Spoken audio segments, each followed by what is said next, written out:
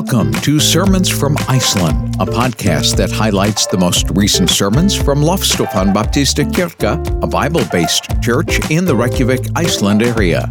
Pastor Gunnar Ingi Gunnarsson and the ministry staff of Lofstofan are grateful that you're joining us for today's study in God's Word as a supplement to your weekly routine of meeting with your local church to worship Jesus Christ, our Lord and Savior. The following was recorded on Sunday, January 30th, 2022. Today's message titled, Where the Good News of Jesus Meets Sex and Romance, a message from 1 Corinthians chapter 7. Over the next few weeks, we're going to be dealing with a lot of touchy, controversial subjects. Today, we're going to be dealing with romance and everything that involves. I do think we have to talk candidly about it. We're talking about the birds and the bees, if you know what I mean.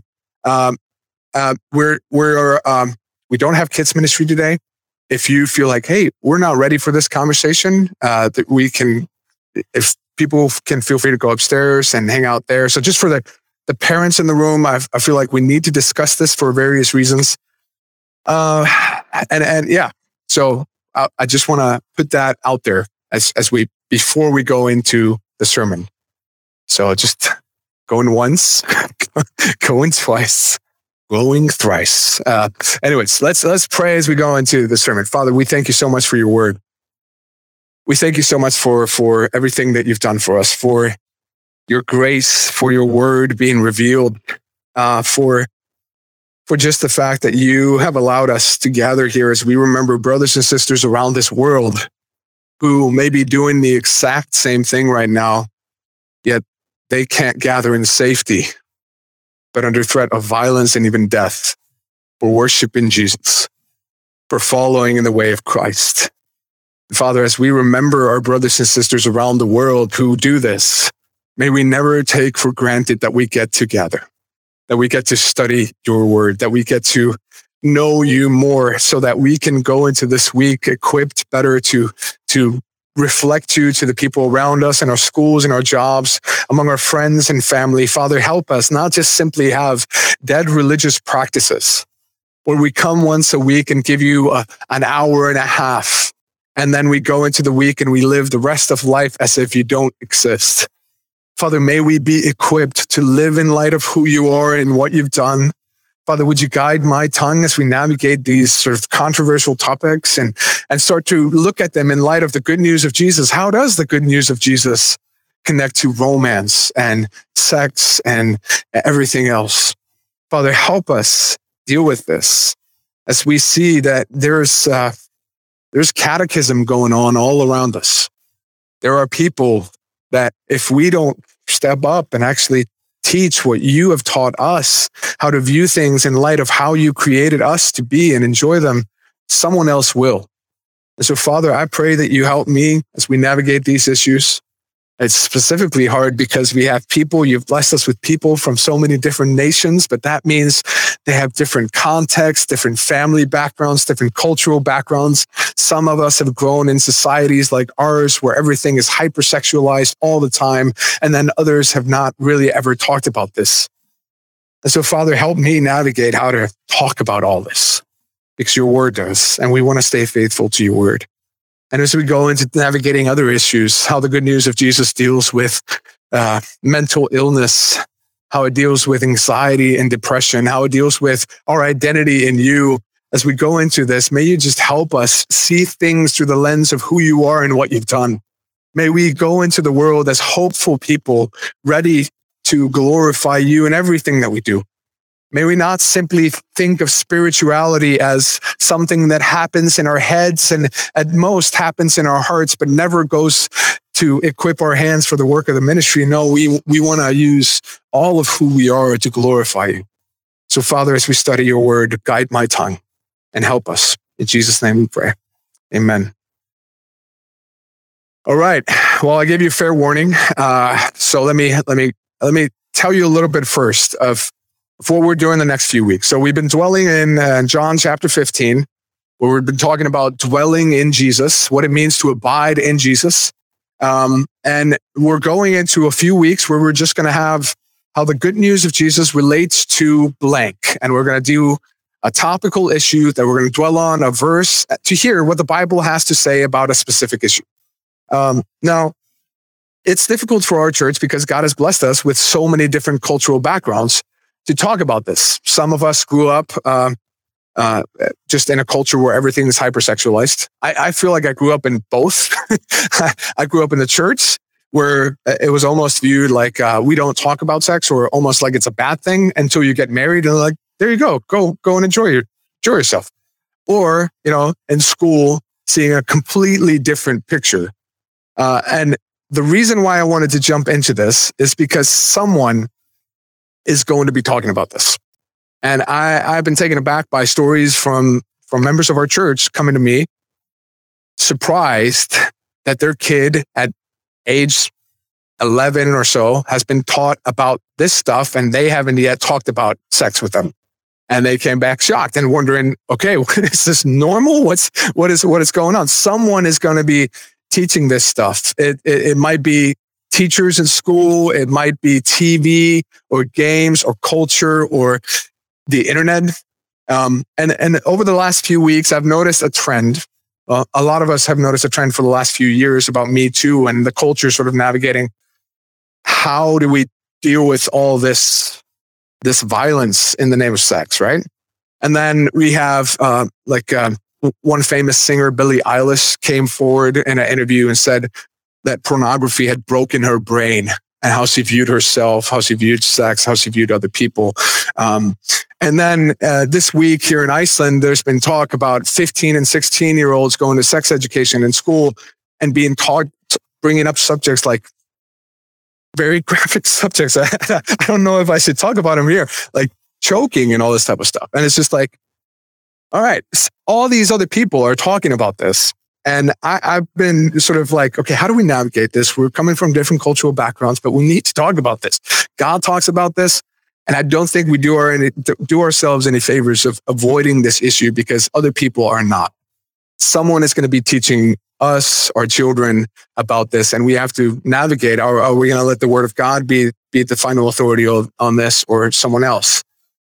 And what I've been coming, especially through the cultural conversation happening in Iceland this week, what's coming to light is that these kids are being taught about what sex is through pornography. And that's how they view sex. And I remember this myself. Like, I think it was 12 or 13-year-old. I was 12 or 13 when I was exposed to pornography for the first time. I remember being in class when I was 14. And the question was, when should people start having sex? And there was various answers. I think I was the stupid Christian. When you're married, everybody laughed. One said, well, I think it's when you're 18, you can do it. Or the other said, no, I think you're legally okay. Or you're like 14 or whatever. And we know what the teacher said? When you feel like you're ready. He said that to 14-year-olds. And those 14-year-olds could have told that to their younger siblings, to, just when you feel like you're ready. Someone is going to be talking about these issues. And I want to talk about this. A lot of people think that idol worship, when we read about idol worship in the Bibles, that somehow we're dealing with issues and subjects that were for people back then. Like, oh yeah, they were the weird people who worshipped, Artemis, the goddess. They were bowing down at her temple in Ephesus and they were worshiping her. But today, I just want to remind ourselves that idol worship is definitely alive and well today, except that it doesn't necessarily look like Artemis, the goddess. It may look like, Ragnhildur Jónsdóttir. You know her, right? Ragnhildur Jónsdóttir. She looks like this. That's an idol for most people today. It's not like this anymore, but it's a paper bill. Right? For a lot of people, they don't worship at the altar of Artemis. They worship at the 5,000 kroner bill. How much can I have? They find their whole identity, their worth, their value in Ragnhildur Jónsdóttir. And Ragnhildur Jónsdóttir seems like a nice lady, right? But once you place her on the throne of God, she won't fulfill you. She won't fulfill your souls. If you want to check if idol worship is alive and well today, just look at what people will do for Ragnar Jónsdóttir. You know, what is the saying? We make a living? No, we live for the earning. That's how most people live. We don't make a living anymore. We live for the earning. We want more. We want better. We want bigger. And that's where we find joy and happiness and value. If you want to check if idol worship is alive and well today, and maybe even in your own heart, you may be laughing at the people who bow at the 5,000 kroner bill because you're thinking to yourself, whether it's a 10,000 kroner bill or whatever else. Ask yourself these questions. Is there anything in this life that if God were to take it away tomorrow, I would be crushed? If you ask yourself and really dwell on that question, is there anything in my life that if God were to take it away tomorrow, I would be crushed? Now, for some people, idol worship is really obvious. When someone is willing to lie to their family, to steal for their family, to get the next dose of whatever substance they want to live for, it's obvious there's an idol in their life. For most of us, though, idol worship isn't necessarily heroin or cocaine or whatever else. Typically, it's good things that we view as ultimate things. And once we place good things on the throne where only God is supposed to sit, like my spouse, like my kids, even Ragnar Jónsdóttir, she's not bad. She's a nice lady, right? Once we put her on the throne where only God is supposed to be, then it becomes an issue.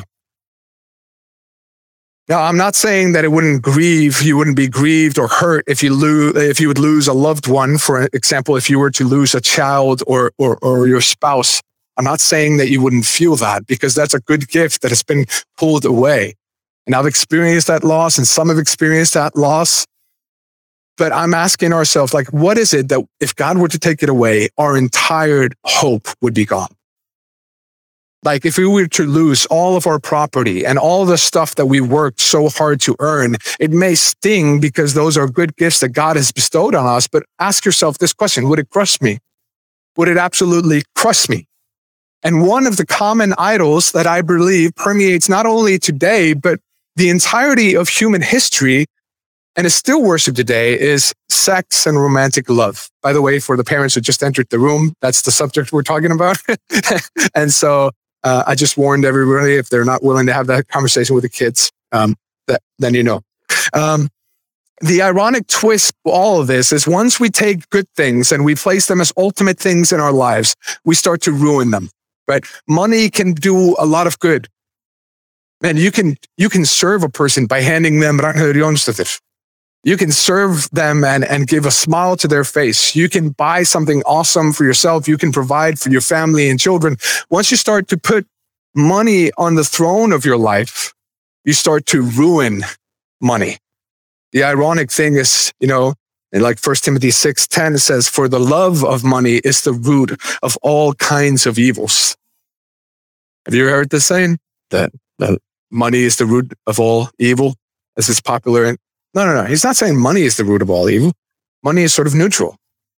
Once you start to love money, then it is the root of all types of evil. And the same thing applies to romantic love and sex. Ultimately, God gave us romance and sex as good gifts. But if, however, we start to find our entire identity in these areas, we start to misuse them and ruin them and the beauty of romance and sex, and ruin the joy that they can bring when they're used in God's ways. Well, for the next few weeks, I want us to take a break from dwelling in John 15. And before we go into the book of Nehemiah together as a church, to deal with specific issues on how the good news of Jesus applies to these issues. So we want to dwell on certain passages that deal with topics and how the good news of Jesus applies to them. And we're dealing with, how does the good news of Jesus teach us about marriage or parenting or dealing with and being around mental illness, or our identity? How should I view myself as a person? Where's my worth and value found? But before we go into this, let me just warn you. I'm guessing the cultural conversation for the next couple of weeks is to revolve around certain very touchy subjects. There's a new law being passed in Parliament And Parliament has asked me and some other pastors to give our opinion about this new law. It is a law that would, in effect, make it a criminal offense to cause someone to be offended over their religious views or their sexuality or gender. And the problem with this is that, of course, if we want to have an open dialogue, anybody in here been offended by someone who corrected you on stuff? Just you. Okay, 2 people. The rest of you need some correction. No, I'm just kidding. If we want to have an open dialogue, the problem is we risk being offended, and we sometimes risk offending people, especially when you're attacking someone's idol. If they live for money and you want to say that's a bad thing, or if they've given their entire life to a false religion and a false god, and you want to point out that that's not a good thing, then you risk offending them. And if they want to do the same to you, they risk offending you. So it's shutting down, in effect, discourse in our country. Now, it's based on a similar law in Finland, which currently now there's a politician in Finland who is facing criminal trials because of this law, because she posted a Bible verse saying that homosexuality is sin. So if this becomes law in Iceland, it could very well be that if I post a sermon online where I say Jesus is the way, the truth, the light, and someone who is of another faith gets offended by that and decides to prosecute, we might be in deep water.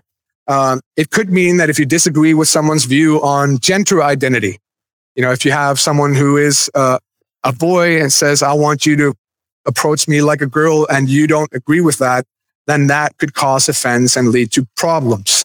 It could, I think an example there, one of the examples in the law itself is if you refuse to bake a cake for a gay wedding, then, that would be in trouble for you, and so on and so forth. So for the next couple of weeks, at least, I want us to dwell on the topic of how the good news of Jesus relates to sexuality and gender, with the hope that if anybody asks you the question, if we're going into a controversial time, you can point people to these sermons, or with the hope of giving you some ways of talking about these issues. If they're like, hey, are you a part of the church that hates everybody?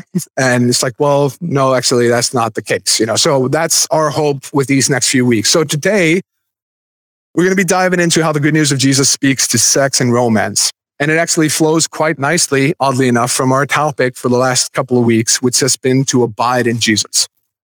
Because really the takeaway for the last few weeks has been this: we abide in Jesus by our obedience to his word. And in our obedience to him, we get to experience God meeting us where we're at. It's what we want to do as a church. We want God to meet us where we're at. And the odd thing is that Jesus, when he says, abide in me, in the end, after he deals with that in John 15, he says, this will be the fruit. This is what's going to happen when we start to abide in Jesus.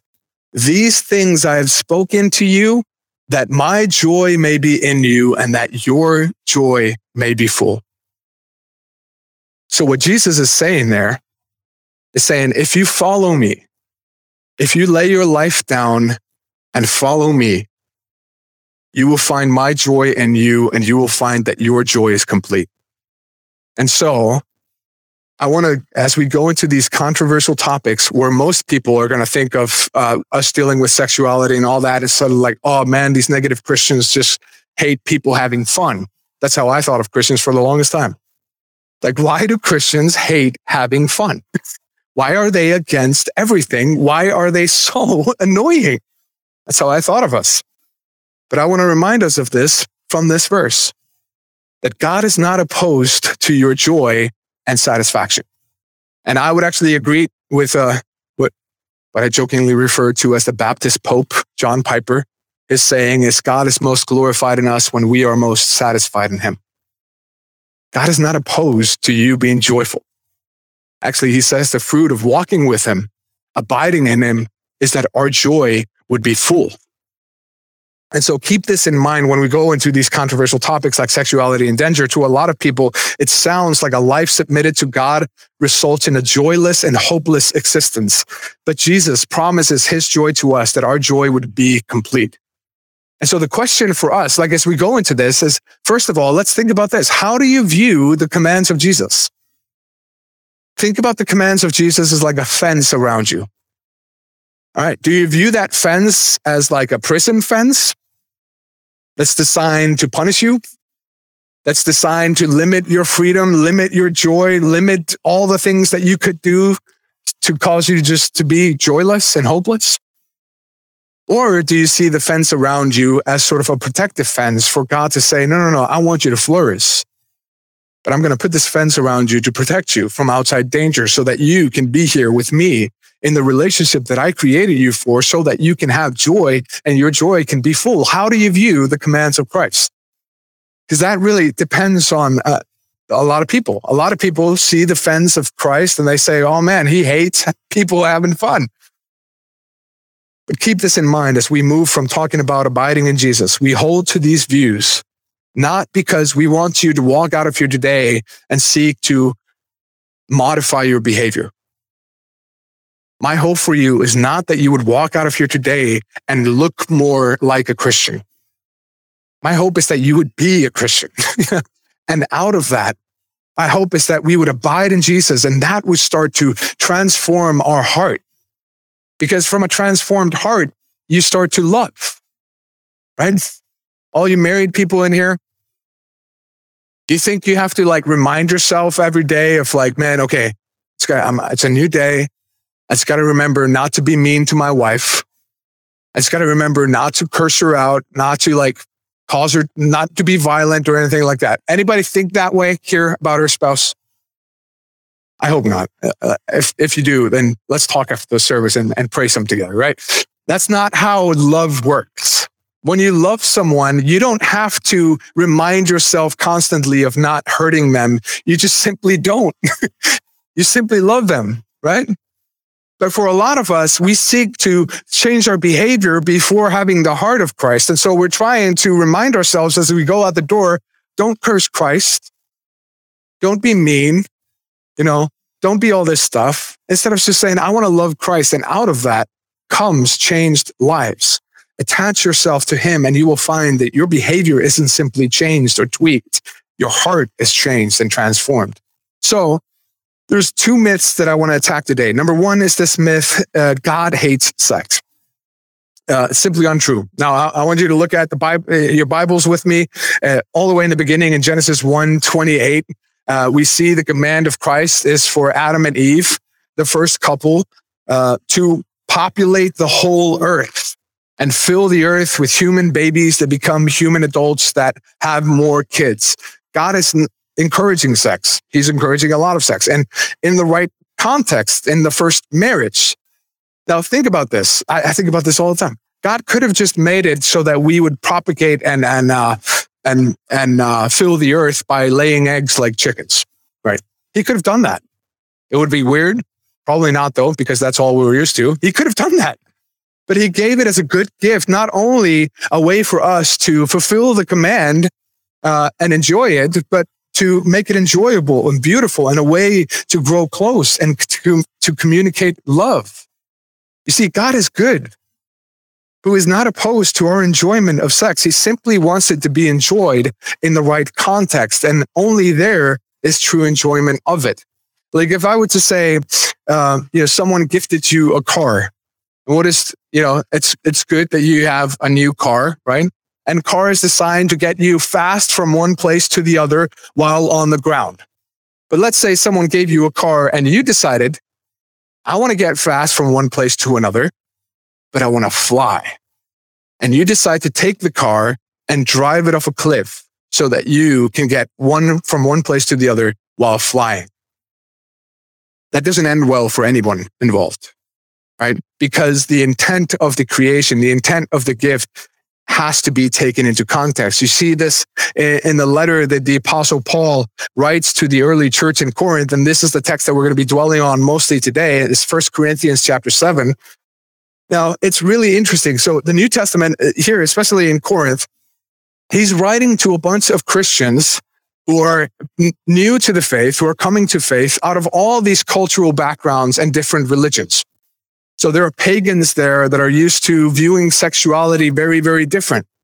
There are pagans there that are used to going to the temples and seeing temple prostitutes and all this type of stuff. And they're asking Paul, the apostle, of like, What does it look like to live the Christian life? What am I supposed to view marriage like or sex like right now? And he's writing this letter to answer their questions. And in chapter 7, he starts to deal with this topic of sexuality and marriage.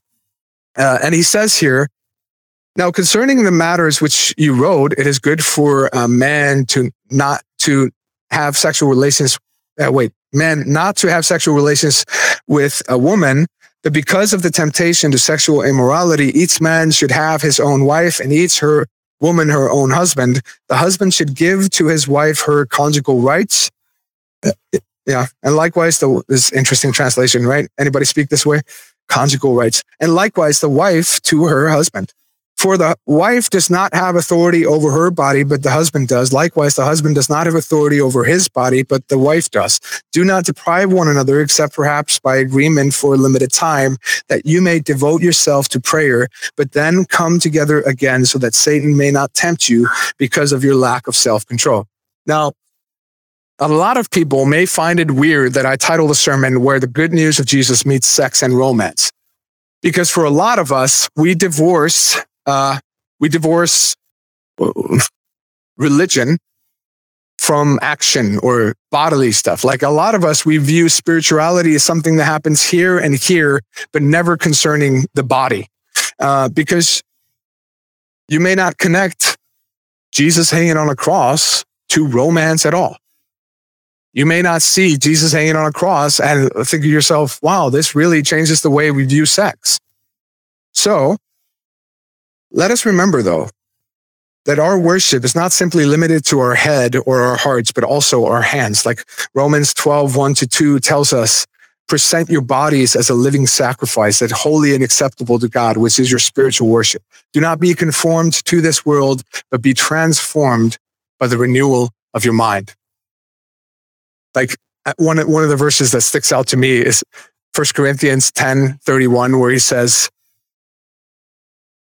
so whether you eat or drink or whatever you do, do it all to the glory of God. Have you thought about this verse?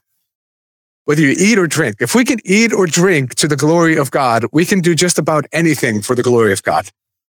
And he actually says this, or whatever you do, which includes the rest of life. We can do it all through the glory of God. So for a lot of us, we tend to do this mistake where we disconnect spirituality from our physical living, and we just think of spirituality as something that happens on a Sunday as I sit and listen to the preacher or sing the songs or when I read my Bible. That's the spiritual aspect of my life, and then I go into the rest of life. But what the Bible says is that everything we do is worship towards God. So our view of romance and sex is included. Now, go back to 1 Corinthians 7. Let's dwell on verses 2-5. The apostle, he's very much in favor of people enjoying sex within the confines of a Christian marriage. It is one of the beautiful benefits of marriage.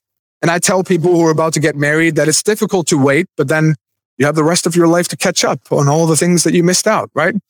But notice that in our text, in verse 2, he not only talks about the enjoyment of sex, but he also talks about the misuse of sex.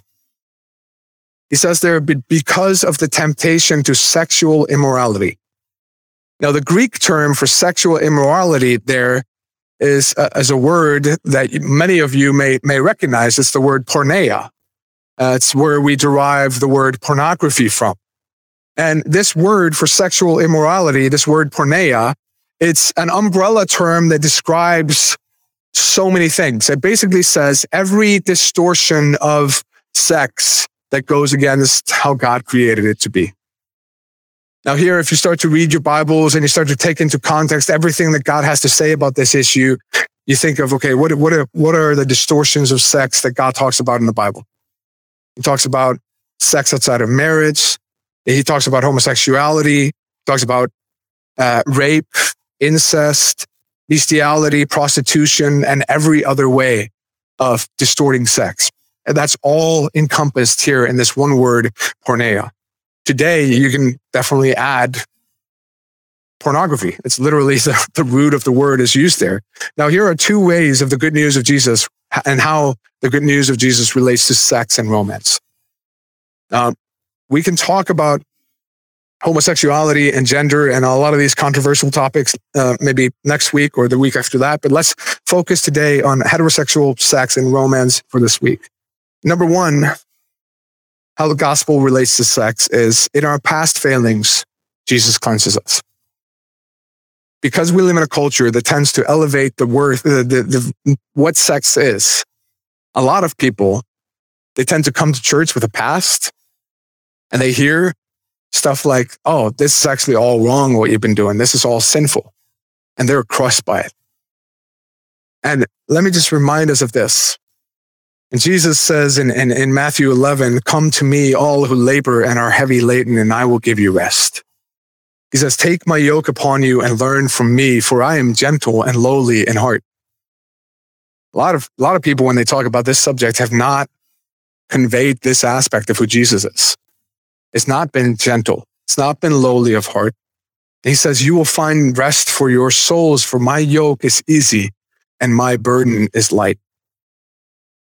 So maybe you grew up in a culture like I did, where so many do in our day and age, and you have placed your ultimate hope in sex. Maybe you wouldn't say it that way. I think very few people would. But the reality is a lot of people live like that's true. Maybe it's in, finding the perfect sexual experience or romantic experience or being the perfect sexual partner or romantic partner. Or maybe you find your identity and hope in giving the perfect experience or being the perfect sexual partner, jumping from one person to the next or getting people to notice you in a sexual way that gives you a feeling of self-worth. Maybe in a society that is increasingly becoming hypersexualized and you saw people giving their attention to pornographic images and standards, then you sought to become like those standards so that you would get noticed and feel loved and appreciated. And you may hear the definition of the term porneia, that is the distortion of all sex outside of the framework that God has created it for. And you may say to yourself, well, I look back on my history and I see a lot of that. I see a litany of distortions. So here I am, and what am I supposed to do? Let me remind you, the reason we're all here is because we're saying we're sinners. We can't earn our way to heaven. We need a savior. And because this is such a prominent issue within our culture, it sometimes transfers into the church. And somehow people view if you have this sort of past versus other types of past, then it's worse. But we're all here on equal terms at the cross of Jesus saying, would you save us? And he does with his blood. Let me tell you this, those sins Jesus has died for. The question is, as we go out of here today, are we still going to believe the lie that if we abide in ourselves, or if we abide in our own sexual freedom, then we will truly find joy, and then our joy will be full as long as I get to define what is good and what is right, and I get to live my own way, then I'll be joyful. Or will we come to Jesus because we're tired of running? Because we're tired of being our own gods. We're tired of trying to rule our own universe, and it just results in more pain and more disappointment. Will we come to Jesus and abide in him and let go of the counterfeit gods that would tell us that, man, just like Satan did in the garden, it's been the same story ever since. What does he tell Adam and Eve? Oh, God is just trying to hide joy from you. That's been the same lie that each and every one of us has had. God is trying to hide joy from you. So go enjoy what you think is going to give you joy. And what we find is what Adam and Eve found out is that joy is only found with God. And Jesus, he's inviting us to live a life that follows his path. And the yoke is easy. The burden is light, because you find that following Jesus is the very thing that you were created for. You were created for this communion with your God. And so run to Jesus, who died for your sins, who paid your debt with his blood. Run to him, abide in him, and let him transform your heart. Let him change your head, fill it with his truth, and let us be transformed in the way we live. Jesus, he took on our shame. You don't have to carry it around anymore. You don't have to punish yourself. Jesus was punished for you. Just come to him as your Savior and the one leading the way, and you will find rest. And if you're coming here with a checkered past, I want to remind you, so we're dwelling on 1 Corinthians 7, 1 through 5 today, right? And so he's talking about sex and marriage and all that type of stuff. Just in the chapter previous, he's dealing with similar questions that the Corinthian church is asking. And he's saying here, it's like, it starts off bad. And so most people just focus on the first two verses here, which just astounds me. It says, do you not know that the unrighteous will not inherit the kingdom of God? Don't be deceived. Neither the sexually immoral, that is porneia, nor idolaters, nor adulterers, nor men who practice homosexuality, nor thieves, nor greedy, nor drunkards, nor revilers, nor swindlers will inherit the kingdom of God. Most people stop there. And I find it amazing. It's like, really? That's what you want to focus on? Just all that? For most of us, we can find ourselves in some of these categories. Some of us have been greedy. Some of us have been revilers or drunkards. Some of us have been sexually immoral. But here he says in verse 11, and such were some of you. But you were washed. You were sanctified. You were justified in the name of the Lord Jesus Christ and by the Spirit of God. So the number one way that the gospel of Jesus Christ meets us when it comes to sex and romance is that it cleanses us. It deals with our past. If you're coming in here with a checkered past, you're in good company. Most of us are. Not most of us. There's one among us, Jesus, who's not coming from a checkered past. The rest of us are. And the second way that the gospel relates to sex is this. In enjoying the good gift of sex and romance, the love and the attitude of Jesus actually informs us of what love is like. Not only are we informed that true joy is found in living according to the will of God, but also we are told how to use our newfound freedom. Notice that in the Bible, it says in Philippians chapter 2, though he was, it's talking about Jesus, in the form of God, he did not count equality with God a thing to be grasped, but he emptied himself. He took on the form of a servant. He humbled himself by becoming obedient to the point of death. Notice this. Jesus comes to the earth. He can fully come and just demand to be worshiped. And he could ruin everybody who doesn't. He could simply judge all of us where we stand. He could demand to be served, and yet he comes and takes on a role of a servant. Jesus not only let his rights down and therefore saved us, but in laying his rights aside, he gave us our ultimate example of what love actually looks like. Notice in 1 Corinthians chapter 7, even in sex, we see this. You have a husband and a wife. And this is one of the sad things that happened in our modern day. Like, what is the difference between Christian marriage and any other marriage out there today? Sad truth is that most marriages today are more informed by Hollywood movies about what romance should look like instead of the Bible. This is true within the church and outside the church as well. But notice in these verses here in 1 Corinthians 7, 3-4, that you have a husband and a wife. You have these two individuals that are entering a marriage and even having sex with the hopes of not using the other to feel served or to feel gratified. No, you're two people in there that are seeking to serve and love one another. They're not going into the marriage thinking, how can I squeeze as much joy as I can out of this man or out of this woman? How can this woman serve me? How can this man serve me? No, they're coming, how can we serve one another? How can we reflect Philippians 2 in laying my rights aside so that I can serve and love my wife and she can serve and love me? But have you noticed, this is not the Hollywood type of romance. Hollywood type of romance, what pornography would tell us that sex is that it's purely for your enjoyment. It's dehumanizing. It says that this person who's created in the image of God with worth and value simply exists so that you can gratify yourself. What does romance tell us in Hollywood movies? If I don't feel loved anymore, If I fell out of love, then I'm out of here. What does the Bible tell us? No, it tells us, no, we have two people not saying it's all about me. It's about how you serve me and how gratified I am in this. No, we have two individuals going into a marriage saying, I'm going to serve you. I'm going to lay down my life for you. And so reflecting how Jesus has loved us. And when you have a romance and sex where two people are not seeking themselves above all, but to serve and love one another, you have quite a beautiful picture of the good news of Jesus. Yes, even in sex. Now, if you're single in here today, you may be thinking, I could have skipped this Sunday. Let me tell you something too.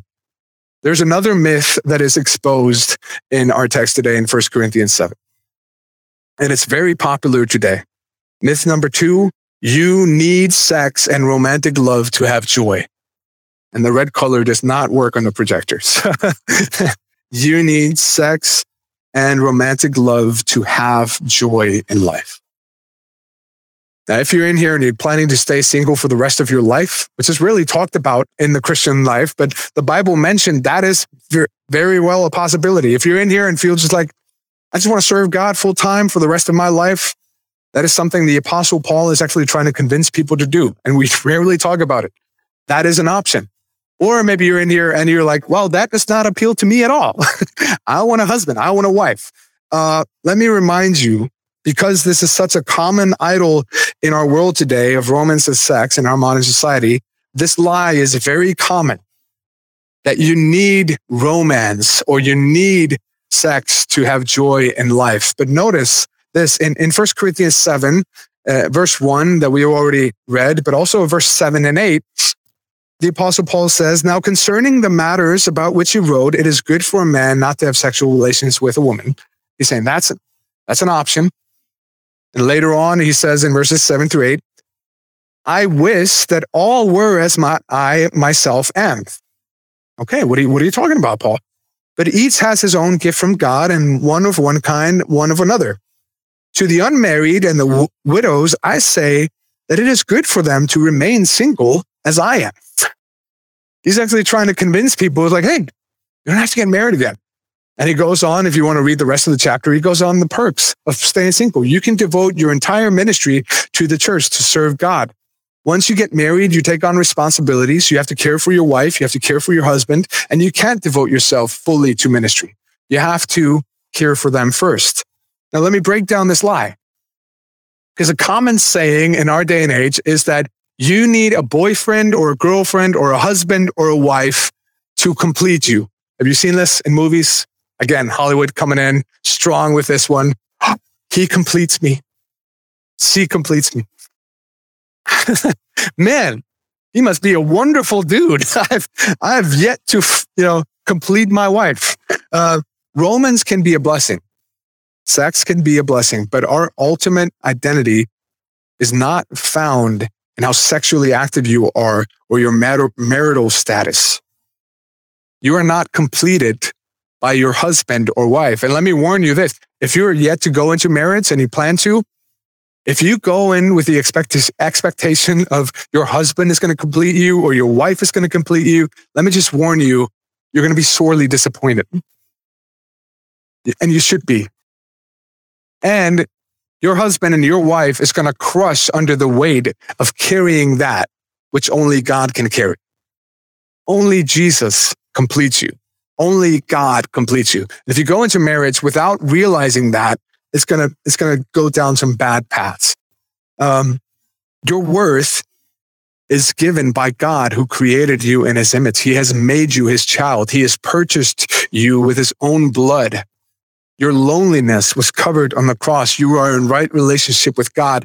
Your sin was purchased on the blood. You don't need a husband or a wife to affirm you in your worth. There's a cross on Golgotha that has already affirmed your worth. Now, in his letter, Paul the Apostle is even trying to convince people to stay single so that they can serve the church. And notice this, we're reading a letter by a single brother that lived 2,000 years ago, and he dedicated his full time just to serve God. Here we are, still dwelling on his words, and I am thankful for that. So if you're in here and you've been given into the lies that you need a boyfriend or a girlfriend, a husband or a wife to be complete, let me just say the Bible disagrees. God disagrees. Now, if you're someone waiting to get married, let me encourage you to learn this lesson before you go into your marriage. I've said many of you before, our first year of marriage was horrible. It was the worst year of our marriage. People talk about the honeymoon stage and all that lasted for like 3 days, right? And it was a horrible year of marriage because I was bringing all my idol worship and now laying it on this one person. She was not equipped to complete me. Neither was I. If you go into marriage with the idea that he or she is going to complete you, you will be sorely disappointed and they will be crushed by the weight that only God can carry. Also, if you go into the marriage the way it is, that way it is going into marriage without being informed by the good news of Jesus. It's going to be very difficult to say, she completes me, and yet you're going to make sure to serve her, love her, lay down your life for her. And same for ladies. If you're going into the marriage saying, he completes me, it's going to be very difficult to do the same. That will quickly start to ruin the beauty of romance and sex. Also, if you're single in here and you want to be married, let me challenge you in this. Today is a good practice, good opportunities to start laying down your life to the person that you will later on meet. You can right now start to express love and showing faithfulness to the spouse that's going to come, which will give you a beautiful foundation for marriage. No matter if troubles come or what. Now, I was trying to find this statistic. I remember reading one day that the most common time period for men to cheat on their wives was when they just had kids. Can you believe that? They just had children. They just bore them children and they were cheating. And I remember this article going into this, and I think they were looking at what is the reason for this? It's because sex was off the table for a few weeks. So you had a person who just wanted to be fulfilled, and now there wasn't that option because the lady had to recover. If you go into with that mindset, it's going to ruin the beauty of everything. You'll be telling them that you have waited, you have entered into this marriage with a godly mindset, and if troubles lie ahead, you'll be faithful because it never was about you. This will actually elevate the beauty of the romance. And it creates a type of marriage where two people can be raw and open with one another and feel comfortable not to have to perform to earn one another's love, but to rather enjoy it freely given. In waiting and taking on this massive challenge, and it is a massive challenge in a hypersexualized society, you enter into this beautiful covenant saying, this was never about me. But man, I'm ready to see what kind of beauty we can enjoy now together. Here's the good news for all of us. God is gracious. If you're in Jesus, your past doesn't define you. He has died for your sins and your shame. The only thing we can do is accept that gift and run to him. And when the temptation comes again to flirt with a sin, we have to remember, do I really want to live a life that flirts with the sin that sent my Savior to die for me? And here's the good news for all of us. God is good. God is truly good. His word, his wisdom is not seeking to kill your joy, but to give you joy, but because he is good. And here's the good news. God is great and God is glorious. So when God says, hey, I want you to live life this way, and that's actually where joy is found. It's not simply him like me trying to or attempting to throw out ideas that might make you happy. No, he actually is glorious. He knows what will make us happy. He created us and he knows what he created us for. So when it comes to our view of sex and romance, let me close with this. Let us think of it and approach it God's way, seeking to do what he says, abiding in Jesus by abiding in his commands to us. And then we get to experience him, that he truly is gracious. Jesus truly is good. He's great. He's glorious. Let us seek to celebrate his love as we go into this week. And let's reflect his love in our marriages, the way we have our minds transformed about how we even approach marriage, and not be conformed into the lies of the world, the lie that told us the same satanic lie from the beginning. oh, God is trying to prohibit you from being joyful. If you just go your own way, you will find joy. But let's remember, look around. We live in a messed up world. We live in such a broken world, and this is the fruit of going against what God has told us to do. When we decide to live life without limits, the limits that God placed on us for our good, it results in death and brokenness. So as we go into this week, let us celebrate what God has done. He has cleansed us. He's good. He's glorious. He's gracious.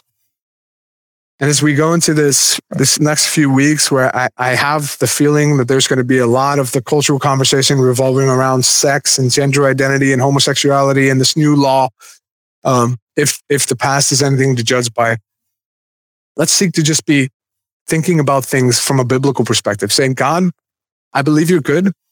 I believe you know best. And I want to answer people in a gracious and humble way to point them to Jesus. And hoping the next few weeks we can dive into these passages together to do just that. So let me pray as we go into this week, and let's sing a couple of songs together. Father, I thank you so much for your grace.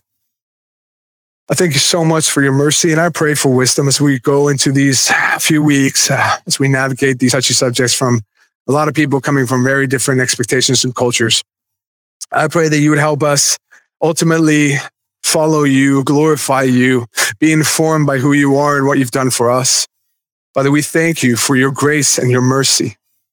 We thank you for the fact that you have allowed us to participate in what you have for us.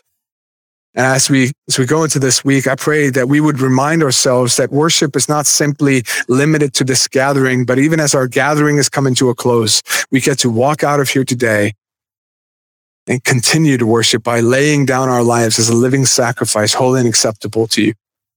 Help us to serve one another. Help us have eyes to see and ears to hear what you're doing all around us and participate in it. Help us reflect your love to us in our marriages, towards our family, in our singleness. Help us, Father, glorify you and enjoy you above everything else. Because that's joy that is unshakable. It doesn't change with circumstances. It's there.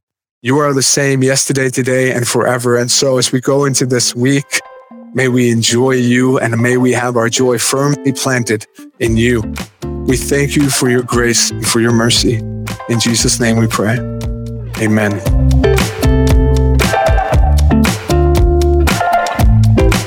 You've been listening to Sermons from Iceland, a weekly podcast highlighting the Sunday teaching ministry of Lofstofan Baptistakirkja in Reykjavik, Iceland.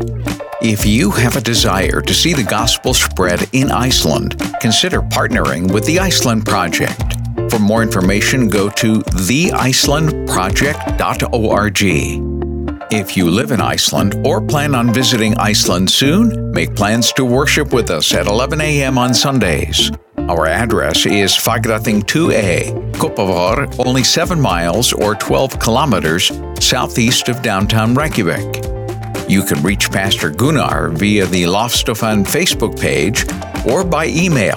His address is lofstofan@lofstofan.is. Join us next week for another Bible-based and Jesus-centered message on Sermons from Iceland.